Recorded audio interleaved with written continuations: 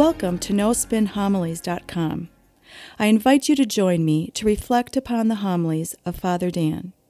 Father Dan will challenge us to open our heart, mind, and soul to the Word of God. Father Dan will draw upon sacred scripture along with art, literature, and the lives of the saints to help us grow in our love and knowledge of the scripture. In doing so, we can become the living Word of God in this world. Now it is my pleasure to present to you No Spin Homilies.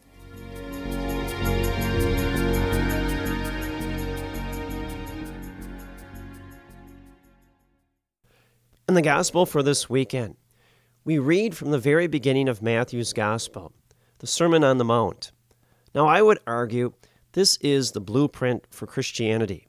Everything that we need to know about Christianity is found in Matthew's Gospel, chapter 5 and chapter 6, in Jesus' Sermon on the Mount. Now, it's a basic biblical truth. Whenever we see or hear mountains in the sacred scripture, that's a sacred place. It's where we encounter God. I'll give you some examples of this. Noah, after the flood, he beaches his ark on Mount Ararat and establishes a new covenant with God in the figure of the rainbow. Abraham and Isaac, they climb Mount Moriah that they encounter God. Jesus, he climbs Mount Tabor and is miraculously transfigured before his apostles. At the end of Jesus' life, he climbs Mount Calvary, and in his crucifixion, the eyes of the world are opened up, and the world realizes God is dying to save the world. Well, Jesus does this. At the very beginning of chapter 5 of Matthew's Gospel, he climbs a mountain. So we know this is a very important place, and Jesus is going to teach us something incredibly important. So we have to take it in. We have to be very attentive to it. Jesus is going to lay out everything that we need to know about Christianity. Take it a step further. He climbs a mountain, and he's surrounded by a great crowd. Well, it conjures up images of Moses.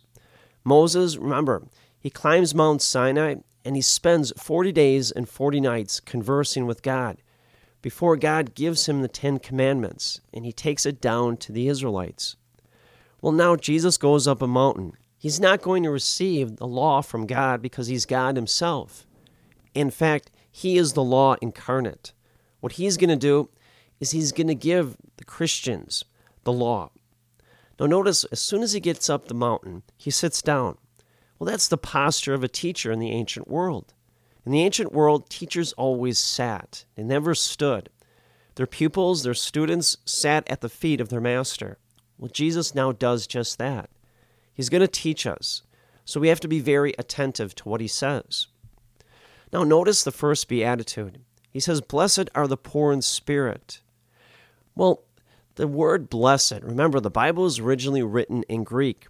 The word that Jesus uses as blessed is makarios, which can also be translated as happy are you, lucky are you.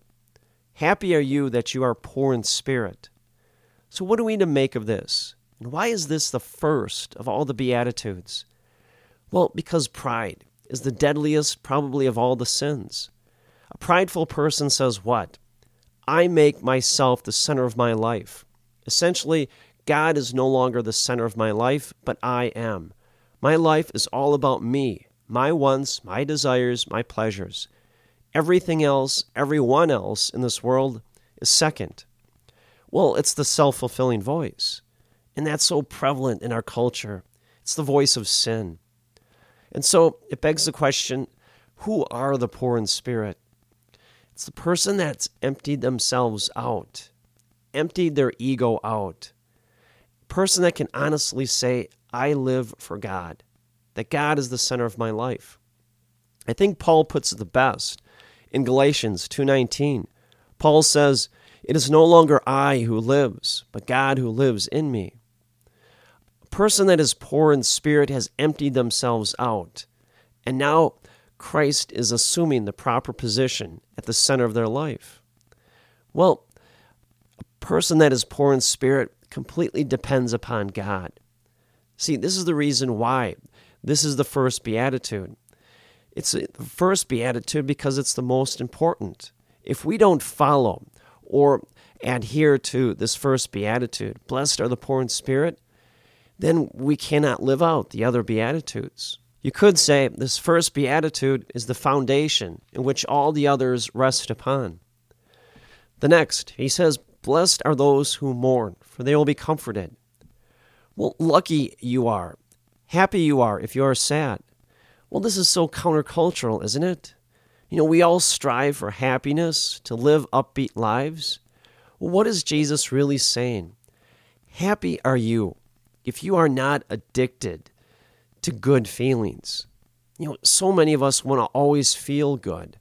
Well, part of living the Christian life is sometimes we have to suffer a little bit. Sometimes we are challenged. Just look at the lives of the saints. Did they always live good lives, happy lives? No. Some of them lived some very hard lives. They suffered, to a great degree throughout their lives. Well, when we make Christ the center of our life, when we make truth the center of our life, well, sometimes we have to suffer. How lucky you are if you have to suffer in the name of Christ. Well, you're in good company because the saints did just that. Again, lucky you are that you're not addicted to good feelings. Blessed are you that you don't allow moral or ethical integrity to be compromised by an attitude of, well, everyone else is doing it, well, then it must be okay. Well, wrong. Instead, if Christ is at the center of our life, well, maybe we have to suffer. But blessed are we because we're not addicted to those happy feelings. We always don't need that rush of being exalted all the time. Next, Jesus says, blessed are the meek, for they shall inherit the land. Well, history teaches us powerful people, ruthless people inherit the world. If you look at world leaders, Caesar, Napoleon, Pol Pot, Stalin, Hitler, these were people that were addicted to power, and they were ruthless in pursuit of that power. But once they got that power, they were miserable. What is Jesus really saying here? Lucky you are, happy you are, that you are detached of the goods of this world, that you now are free to pursue God's will. Your will is not wrapped up in honor, power, notoriety. If it were, you would always be striving to get those things. Just like those corrupt leaders of our world history. So Jesus is telling us, happy you are that you detach yourself from all those things in this world, and now you are free to pursue God's will and a life of holiness. Next, he says, blessed are those who hunger for righteousness. Well, we have to realize Christianity is not a passive religion. All of our energy needs to focus on holiness. Look at the saints. They thirsted for righteousness. It was their deepest passion, their deepest quest. And so too must we. We have to hunger and thirst for righteousness, a right relationship with God, holiness. Once again, look at the saints. They embodied this beatitude. They hungered and thirsted always for righteousness and holiness. And God gave them the grace to be just that, holy and righteous people. So too must we, if we want to really be holy people. Next, Jesus says, blessed are those who are clean of heart, they shall see God. Our heart must be centered on God and God alone, such that what?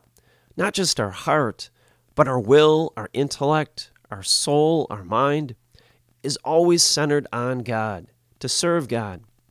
See, when that happens, we are properly disposed to not only welcome the presence of God into this world, but see the world through the eyes of God, and then respond to it with acts of charity, kindness, virtue.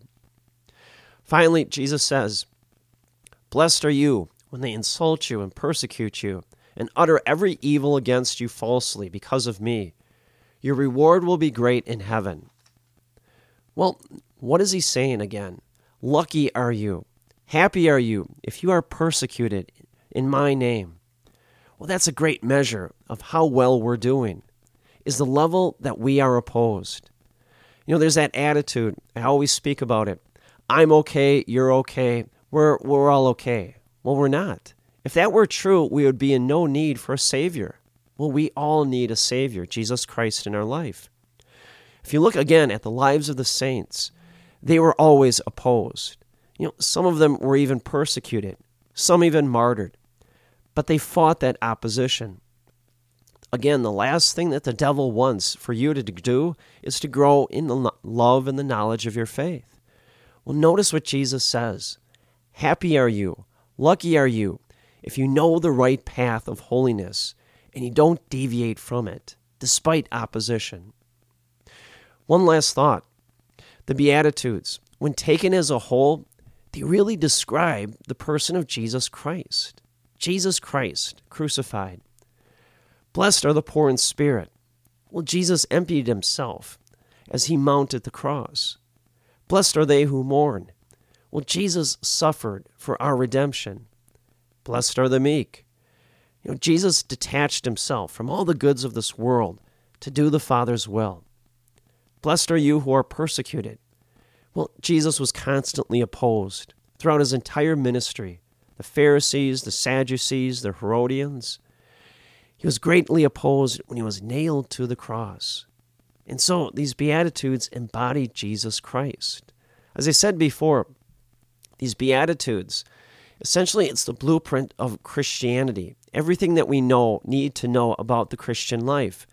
But most importantly, they embody Jesus Christ. Therefore, it's so important for us to not just read these Beatitudes, but live them out to the best of our abilities. Because when we do, then we embody the risen Christ ourselves in this world. Strongly encourage you, take some time this week. Reread this gospel passage for this weekend. The very beginning of Matthew's Gospel, chapter 5, the Sermon on the Mount. The Beatitudes, they embody Jesus Christ. When we live these out each and every day of our life, we embody the risen Lord ourselves to those people maybe that need his presence in their life more than ever. And may the grace and the peace of Jesus Christ rest upon you always.